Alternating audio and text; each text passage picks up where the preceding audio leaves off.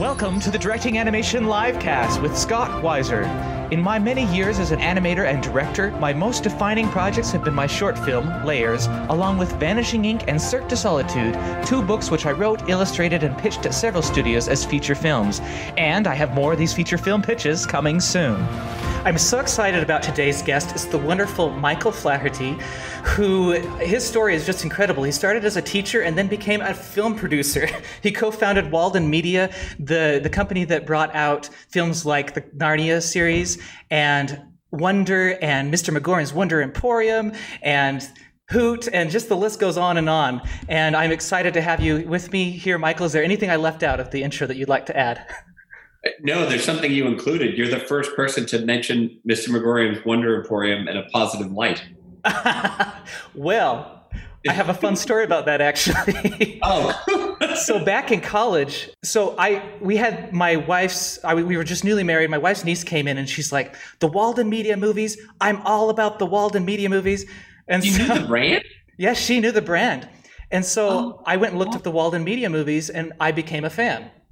And I actually gave a speech in my public speaking class on how we needed wholesome media and we needed to support it. And I invited my whole class to go see Mr. Magorium's Wonder Emporium. Oh, well, I'll show you that at some point. It's fun. We should do another broadcast just to explain sort of box office. Yeah. We always over-index because it's pretty predictable the amount of money you get from each state. But Utah's always been so good to us. Yeah. That's awesome. Well, and that film, you know, if we ever wanted to do a discussion on the story structure and that sort of thing of the film, I could go into that. But overall, you know, my mother-in-law loves it, which is rare for my mother-in-law to love a film, and my kids love it. Something with her son-in-law. What? It's rare for a mother-in-law and son-in-law to agree on things, according to most sitcoms. Yes. Actually, one of my fears was that someday I might come up with a film and she wouldn't love it, but as the trend has gone, she's a very supportive person, so I think she would love it. We were at our very first movie was a documentary of Jim Cameron. Uh-huh. And I think a lot of people have parents that do this. They pretend that they are never asleep. And 5 minutes in, my mother falls asleep. And my mother's here, and she's got a better seat than Jim. Jim Cameron is one seat behind her, and Bill Paxton is next to Jim. And my mother's asleep, and so I just kind of give her a little nudge. And she goes, "Oh, Michael, honey, I don't know why you said this movie was so boring. I think it's great." Oh, man. I tell you. With that Irish whisper. Yeah, exactly. Wow. So a lot of other interviewers that I've listened to have really covered your history very well. I'm actually more interested in about after the company started. What were the big challenges, the big lessons, the big things that you've learned along the way? The people, you know, it was just my roommate and my brother and I and our friend Josh Greer. And we went from a small number of people to, by the time the first Narnia movie was done, we had over 100 people and staff, and we had offices all over the place. So not knowing everybody's name was a big challenge. Of course, I made sure that I knew everyone's name, and it becoming a job was a bit of a challenge. There was a lot of output, and look, I don't think people acknowledge Providence enough, and there's no reason why I should have had that job. It wasn't from my own industry or initiative. It was dropped into my lap, you know, but the expectations just remain really high when you have a few hits right out of the gate.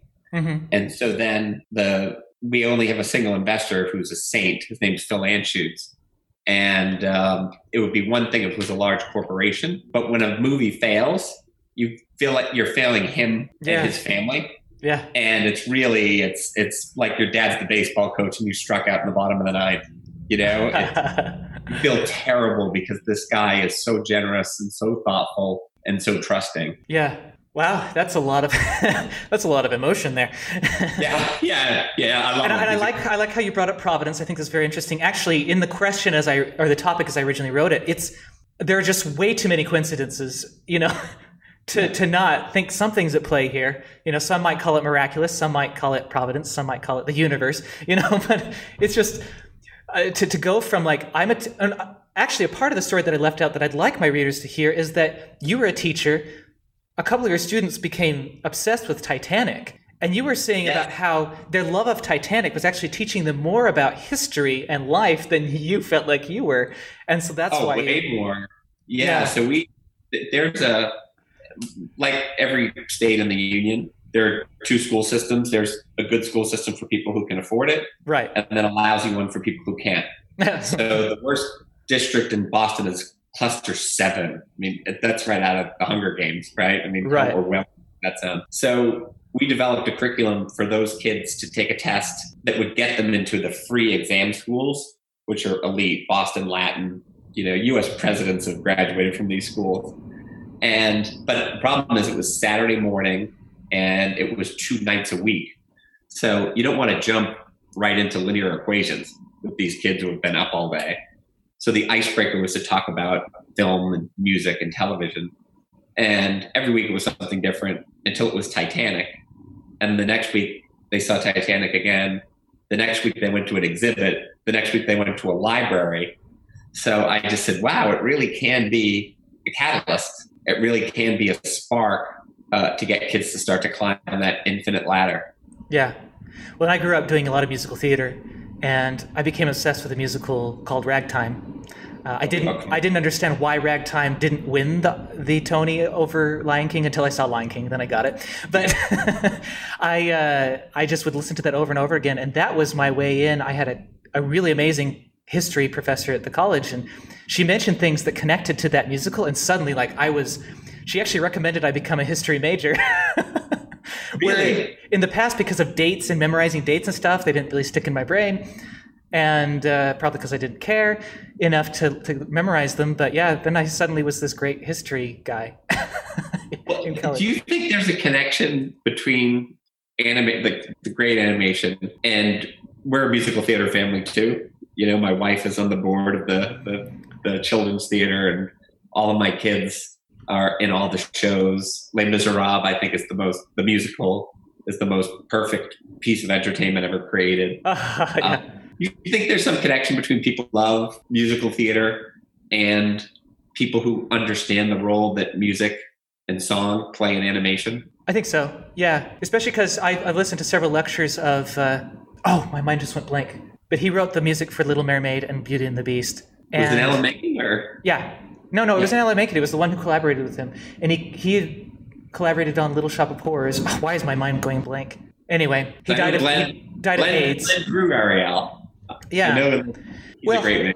Anyway, when that name comes back to me, I'll remember it in a minute. But he gave these lectures at Disney on the importance of musical theater and involved it in storytelling. And then they come out with Little Mermaid, and it was just such a huge hit.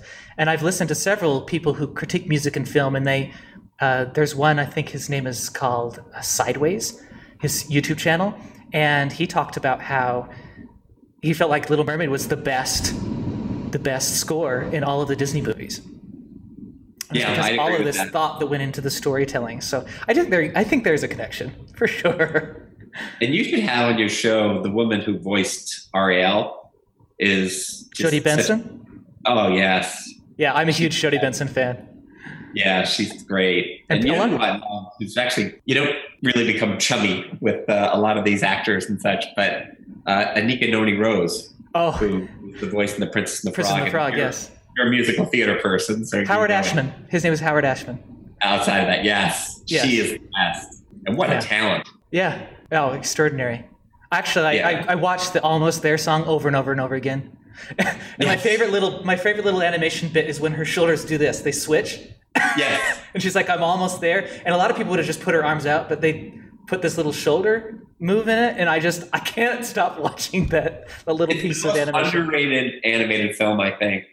It's so beautiful and it's so sweet. And the style of animation, it's terrifying. With the voodoo. Oh, yeah. They don't shy away from, there are powers and principalities, that are invisible, that are working on us. Yeah. I think that show is fantastic as well. So for sure. That's another one of those that we really made sure the whole family went and supported it. And oh, nice. Yeah. Yeah. Nice. Filmmaker slash evangelist. Evangelist for certain types of films and certain things. If I do mind, I'm not trying to flip the script here, but can you give me, if when you're in a room, the log line sort of, or the premise for layers? Because there are so many layers, what would be like the A story? How would you describe it? So the basic premise is that a woman, to survive climbing this mountain, a woman has to dig through the memories of her past. Yeah. And that's the fundamental log line. And obviously there's a deeper story that we're trying to tell there, but that is the basic thing that I put in every film festival and stuff. So you don't have to grow up in Vienna last century to figure out how those memories become obstacles. Oh, yeah. They become obstacles, and sometimes they're strengths, and you often never know which one they are. Yeah, and they could all be, if you take the attitude that they can all be turned into strengths, and that God redeems all things, and you're just trying to figure out, why is this lousy thing happening? Yeah. How are you going to use this, Lord? It's a better approach to take. I wish I had taken it 15 minutes ago when I couldn't figure out how to get my audio going, and I was acting less saintly than I'm trying to come on office now. Well, on my end, it looked pretty saintly, but but yeah, I actually had a discussion. I work in a entrepreneurial space, and we were talking with this guy, and there was a certain company in my past that was very difficult for me to work for. And I was talking, but I also learned a ton, right? And I actually made a list of all the pros and cons of having worked there. And every single con has become a pro because of the important lessons that I've learned that have built my own personal business as I've been going forward. And it was a crash course in business, and I learned so much. And I've been able to still remain friends with the founders of the company, even though, that could have become rocky. So it's very interesting how we look at things and how we judge them, for sure. Well, it's like Aeschylus says, it's that's the foundation of wisdom. What's the foundation of wisdom specifically? Sadness. The tears, that fall onto your heart eventually turn to wisdom. And so the older you get and the more you get on the other side and you reflect on things, the more you realize that things do turn out for the better, that there was a reason. And I actually hate that cliche, everything happens for a reason. I don't believe that.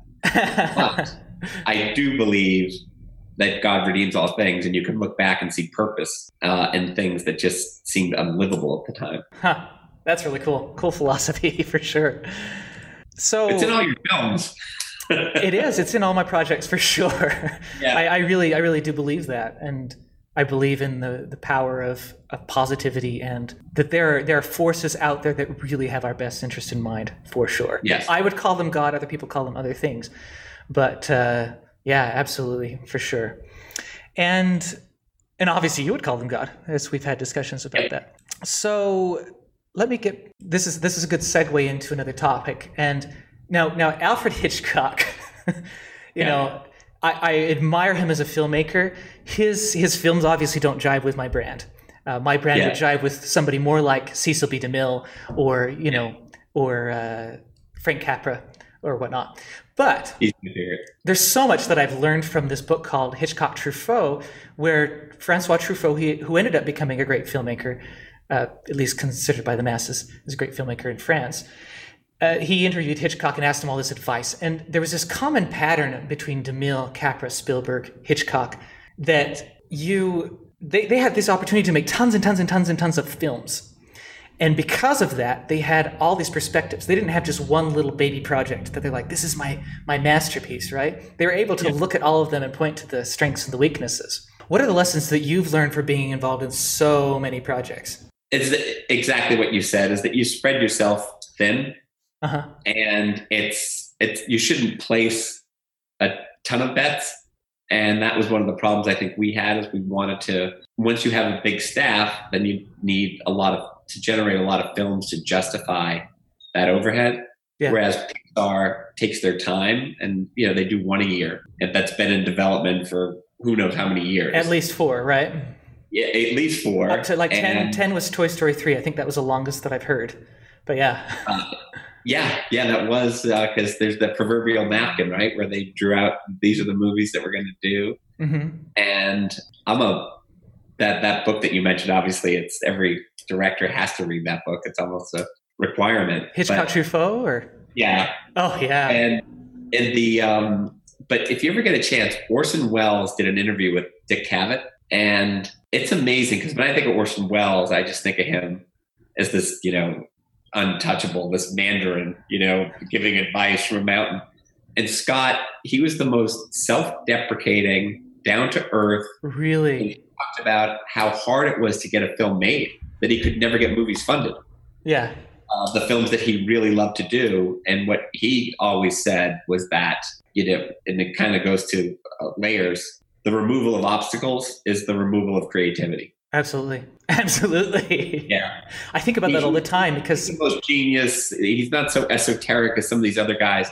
And you just YouTube the interview, and he's got a great story there about Winston Churchill. Yeah. And he's one of those guys, he's kind of like Jimmer. He was huge when he was really young, and the expectations were through the roof. Yeah.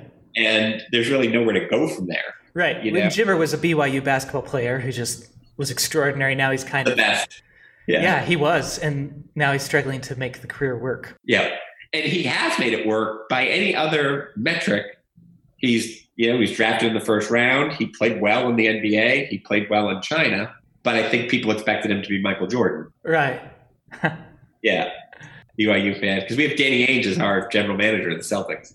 Yeah. Cool. Well, so, okay, something you said that I really liked was this idea of once you remove the obstacles, the creativity kind of dies.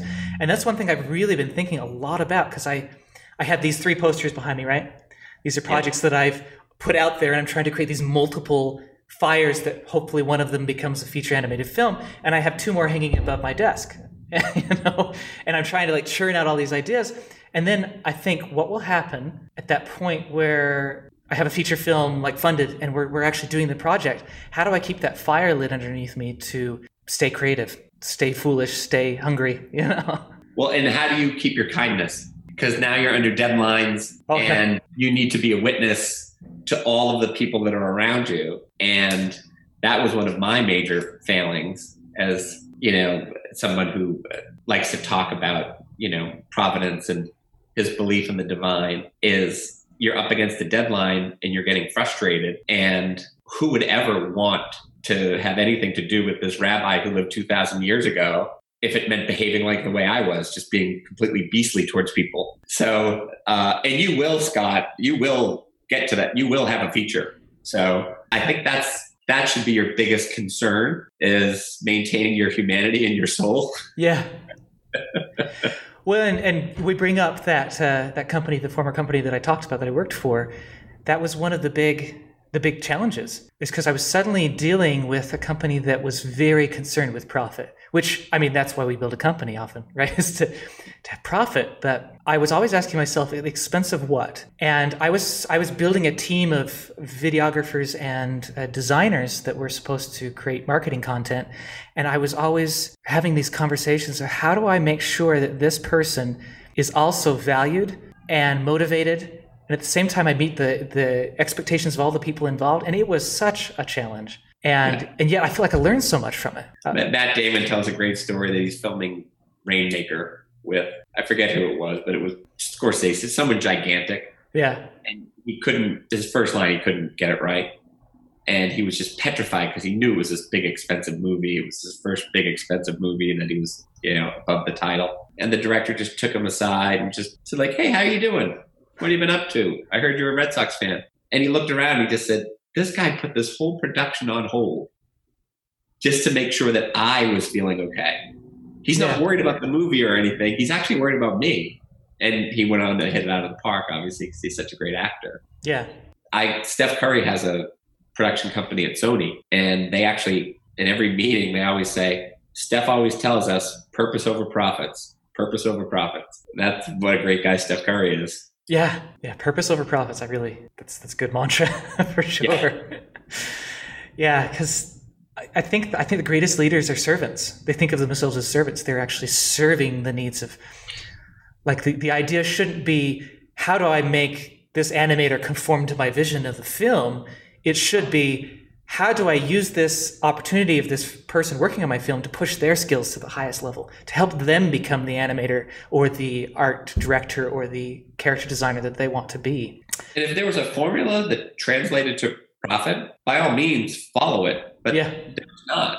For over 100 years, only 1 out of 5 movies makes money. Yeah. And these are the big ones. 4 out of 5 will fail, that the geniuses at all the studios pick. So it really isn't in your hands beyond doing your best. 80% will fail, no matter how hard people try or how much effort they put into it. Right. And you always wonder, like, how do you? I mean, you read Hitchcock Truffaut, you read all these story structure books and have interviews and ask people questions and just hope like what Tony said. They just said, well, just don't make those other 4 movies. Exactly. That's the right solution, right? Yeah. Well, has that been your track record, Kurt? Is it seems like it's been better than 4 out of. It has, and I think a lot of it has to do with cheating, because we before the X-Men and Marvel Comics, before all those movies came out, my idea was just to take my wife's reading list from St. Peter's in South Boston, because I figured if these books have been popular for decades, there must be something universal about the story that people love. So effectively, the IP was already test marketed. Right. I mean, like they always say, I mean, how hard is it to sell Twilight to a bunch of girls at the mall? It's already sold millions of books. You just say, it comes out on this date. Ditto for us, there was such built-in awareness. So the track record for adaptations is way beyond that 1 out of 5. But for original productions like Mr. Megorian's Wonder Emporium, you're unleashed, and you don't know where it's going to head. Those are much harder. Yeah. And our batting average was, hopefully it was 1 out of 5 with the original ones. Yeah. That'd be an interesting number to look into. Yeah. So what draws you, in all your experience, to a collaborator, to somebody that you'd like to work with? That somebody I can learn from. That's a big deal, because there's just so much more. You just want to work with somebody who's kind to other people. There's nothing more awkward than to be in a position, because now that I'm independent, or as my friend Bill Mechanic, who was the head of Disney and the head of Fox, says, we're not independent filmmakers, Mike. We're dependent filmmakers. We're dependent on so many outside circumstances in order to get a film made. But it's that scary moment when, if you're in a position of, say, authority higher than someone else, and they're nice to you, but you see the way they treat other people, and they're not kind. I like to stay away from those sort of toxic people. Yeah. So I like to see people who are radically egalitarian, and they treat everyone the same. And that was always a rule with Phil Anschutz, was he would see how people treated people who answered the phones. And if they were kinder to Phil or to other people than to the person who answered the phone, Phil didn't want to do business with them. Because in Phil's eyes, Phil's no different than the person 1 year out of NYU who's answering phones. They're the same person. And so they should be treated the same. Yeah, I really like that. How do you know that there's somebody you can learn from? You mentioned that. Like you pick somebody that you can learn from. How do you know that? Discern that. You know the day after you hire them. You made a mistake. Because it's hard to go on other people's opinions, because it is such a brutal business. When you think of maybe 8 feature-length animated films get released a year, right? If it's a big year. A big year, so that's way harder than hitting the lottery. It's way harder than making, the Olympics or a professional sports team. So it's truly rarefied air. And there's a lot of sharp elbows that are going around out there. So it's hard to rely on other people, because if you ask someone's opinion, like, hey, what do you think of Scott Weiser? It's like, he's a really good director, but if you like Scott Weiser, I have a project that's more Scott Weiser than Scott Weiser. You should do that project.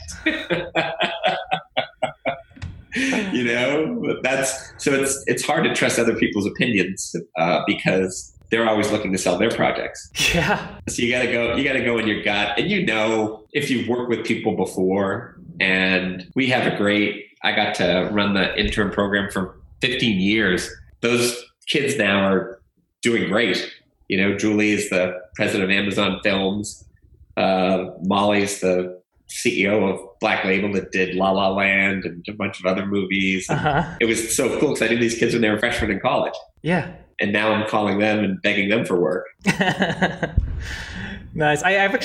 It's interesting when you have somebody who you like. I have people that I've admired since I got into animation, and when they say something like that, like I'm going to call you for work someday, that's a humbling thought, And it's the circle of life. I mean, you see it, and I learned it from Glenn Keane. Glenn always told me, and I was like, "You'll always be at the top." You'll never have to worry about this stuff. But what I didn't realize is that probably in his own mind, Glenn was already plotting, I want to work at my own place that's smaller, where I have more control. Yeah. And he made some beautiful things so far. Oh my gosh. He's just beyond, isn't he? Yeah. His stuff. And so humble. I always quote to people that at the end of his term at Disney, he said that he wished he could draw better. Yeah. I know, and he's got exhibits at the Sorbonne and all this. And, but I think that I think that he would say this publicly, so Glenn, forgive me if I'm speaking out of school, but, his dad was a great illustrator. He had the Family Circus cartoon. Yeah, Bill Kane, big fan. Yeah, and occasionally people would suck the life out of it for him, like say, have you worked on your anatomy today? Have you worked on this specific aspect of illustration? That can really take the joy out of it. Yeah. It definitely can. I can totally relate to that. Yeah. And actually, there's always this imposter syndrome running in the back of a lot of artists' brain. This is somebody going to come and reveal me as the imposter, right? Somebody going to come by and be... people who don't feel that way. Yeah. Anyone who thinks, well, of course, I earned this. I deserve this. This is mine. That's narcissism, I wake up every day like, oh, I am the biggest phony on planet Earth. Today's a day it'll be splashed across all the banners. This kid doesn't know his middle name. He is stupid. Well, and all your answers so far really jive with the next question that we have. And that is, what do you think the biggest thing that creative leadership in the animation industry can do to make the industry a better place to work? And that's actually a permanent topic. We ask every guest that, but I'm excited to hear your answer because you've touched on it already a little bit. Well, I think that we're seeing it in the US right now, where we didn't have the protective equipment for our medical staff because it's outsourced to other countries.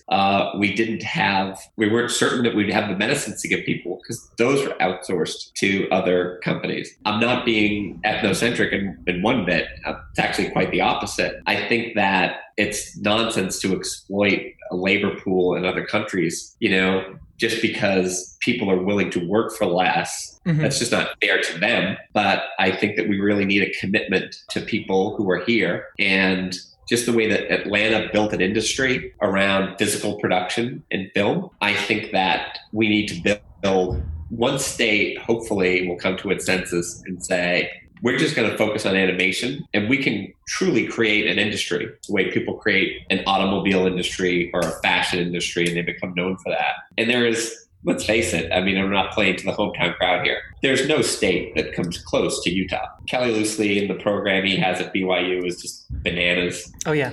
Everyone's always locating, and it breaks my heart because my son really wants to do video games.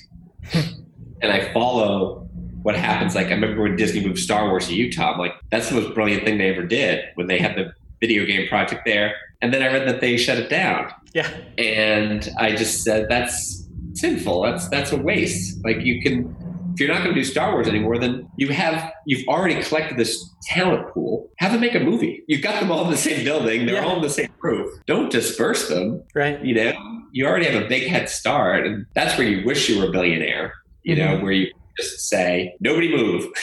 Yeah. We'll figure something out. But well, and I had another thing similarly that you probably didn't even hear about. It was, and I won't mention the name of the studio, but it was a studio that was really begging me to come over. One of the reasons I didn't go is because they wanted me to sign over layers.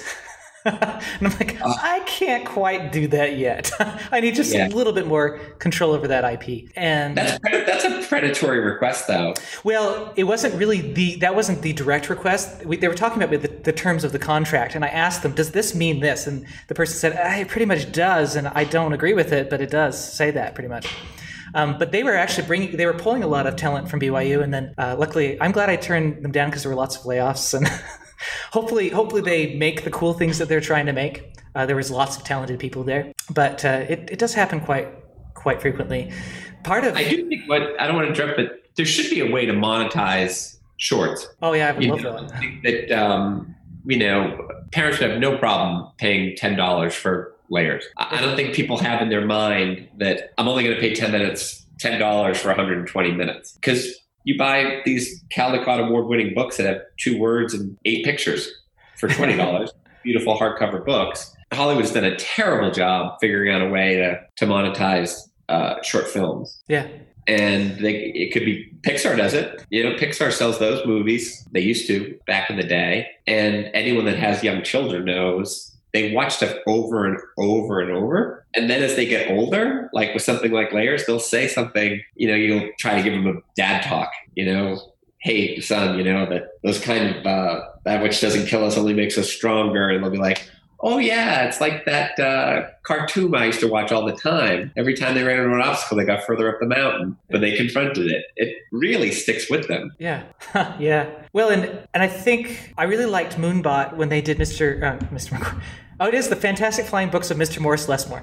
So that was a Academy Award-winning film. It won the Oscar, and then they were in Austin, right? What? Were they in Austin? They were in Shreveport, Louisiana. Shreveport, okay. Actually, I campaigned to work there for many years. I've interviewed one of the co-founders of that. He was my second or third interview. I think second. Yeah. And it was just an inspiring place to me. And I loved how they took this short film. They put the short film up for free, but you could also buy this app that you could interact with the short film. And that was one of the only short films I've ever seen make a lot of money. And then they had a New York Times bestselling book that came out. So they actually profited from the short film by taking it and putting it in different forms. And why was that model abandoned?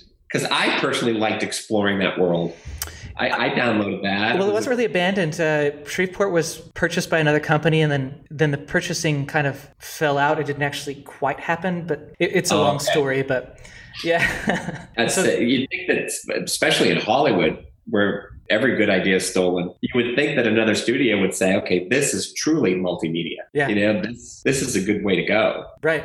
I'd love to do something like that. It would be incredible. They're realizing it in video games. When you look at the price for video games, my son just finished Persona 5, and it took 11 months, and he did it with his 2 friends. Mm-hmm. And there had to be 200 hours of content in that, and it had a very rich story. I'm very interested to see where things go with video games, because the storytelling is starting to eclipse the Hollywood level of storytelling. Yeah. Have you played Red Dead Redemption yet? I haven't, no. The only game I've played recently is called Sky. I know, yeah. Fascinating with Sky, because it's a freemium model, right? Where you buy it you get it for free, the game, but then there are things you can purchase that make the game more interesting and more dynamic. And I look around at that, and I know that some people are spending up to $100 on that game so far since it started, and they keep coming out with updates, and it's like this ever-changing, ever-growing little world they've created. So it's fascinated me, and it's also fascinated me that the whole premise of the game is generosity. And there's not really violence in it. It's not about taking from other people or hurting other people. It's more like giving, and you're rewarded based on giving. And I'm very fascinated with that. I should find my son and ask him the name of it. I'll remember it in a minute. But it was the number 1 indie game for like 2 years in a row. But it operated on the same principle. Was it Journey? Which one? Journey? No, it was operating on the same principle where you could use violence to get through the levels, but you ultimately wouldn't win the game. And it was more about forging friendships and changing hearts and minds to level up. It was mostly text-based, but I'll find out the name of it. There was great artwork in it, and Shigeru Miyamoto loved the kid so much that he just put one of his characters in Smash. So, wow. Flowey, a little flower is one of the characters. I'll remember it right when we get off the call, I'm sure. But I'll email it to you. It's great. Cool. And then, of course, Utah is home to the most popular piece of entertainment ever in terms of video games, because that was Disney Infinity. Oh no, way bigger than that. But why am I blanking on? Talk about freemium. What is the game where you can play? It has the gigantic bus. Fortnite. Yes. Fortnite has Utah roots. Oh, that's interesting. It's really interesting. Deep Utah roots. So Yeah. I think the gentleman that was running BYU TV is the CEO or co-CEO of the company. Wow. That's Yeah. awesome. Yeah, no, I'm telling you, that diaspora, that Utah animation diaspora is incredible. Yeah, yeah. And we haven't seen, I think we just started seeing what's going to happen with it. Sure, at least I hope that. I selfishly hope that. So our last question that we always ask is called the Get Wiser moment. The question actually used to be, what responsibility does a filmmaker have to the world culture? But now it's evolved because it's part of my brand that I want to get the greatest clarity of truth into a film possible, the greatest potency of truth into a film. If that's my goal, what approach would you recommend? And this is going to sound like a Valley girl, but don't be scared of scaring people. And if you really want to give people truth, show them that there are dark nights out there as well. But the way to true joy and true happiness is discovering that you can defeat the darkness. Yeah. And I think 2 times we define things by the absence of, oh, this is great. There's no language. There's no violence. There's no fun. You can take your kids to it. And I think that the best kind of films are the ones that show your children that they will face, I mean, we live in the atomic age, as C.S. Lewis said. It's kind of naive to... Well, his films books explore darkness too. Yeah. On many levels. And I mean, we mentioned Frank Capra in It's a Wonderful Life. A lot of people think that is a lighthearted film. Have you watched the film in a year? If somebody says that, I'm like, the beginning event of that movie? Do you realize Suicide. Yes, it's about suicide. It's also about like he's having a hard time controlling his rage with some of the people, like the woman who becomes his wife. He kind of has this poor Donna rage Reed. that almost comes out on her, and no, it does come out. She says, "Why don't you leave?" What's the worst thing a spouse could say? And that really hurts him. Yeah, and then. What I love is when God's speaking to the angels, and they say, "What's his problem?" And is he sad or something? And God answers, "Worse, he's discouraged." And if you remember from the New Testament, there was Barnabas, whose name means the encourager, and he was the guy that was just like, "Paul, you're the best, man. Don't worry about it. Don't listen to these other guys. You're awesome, Paul. I love you." And I just think if we could speak more encouragement into people's lives and just show the role that plays. Yeah. All the best, when you go through all the movies, it's all the Joseph Campbell stuff.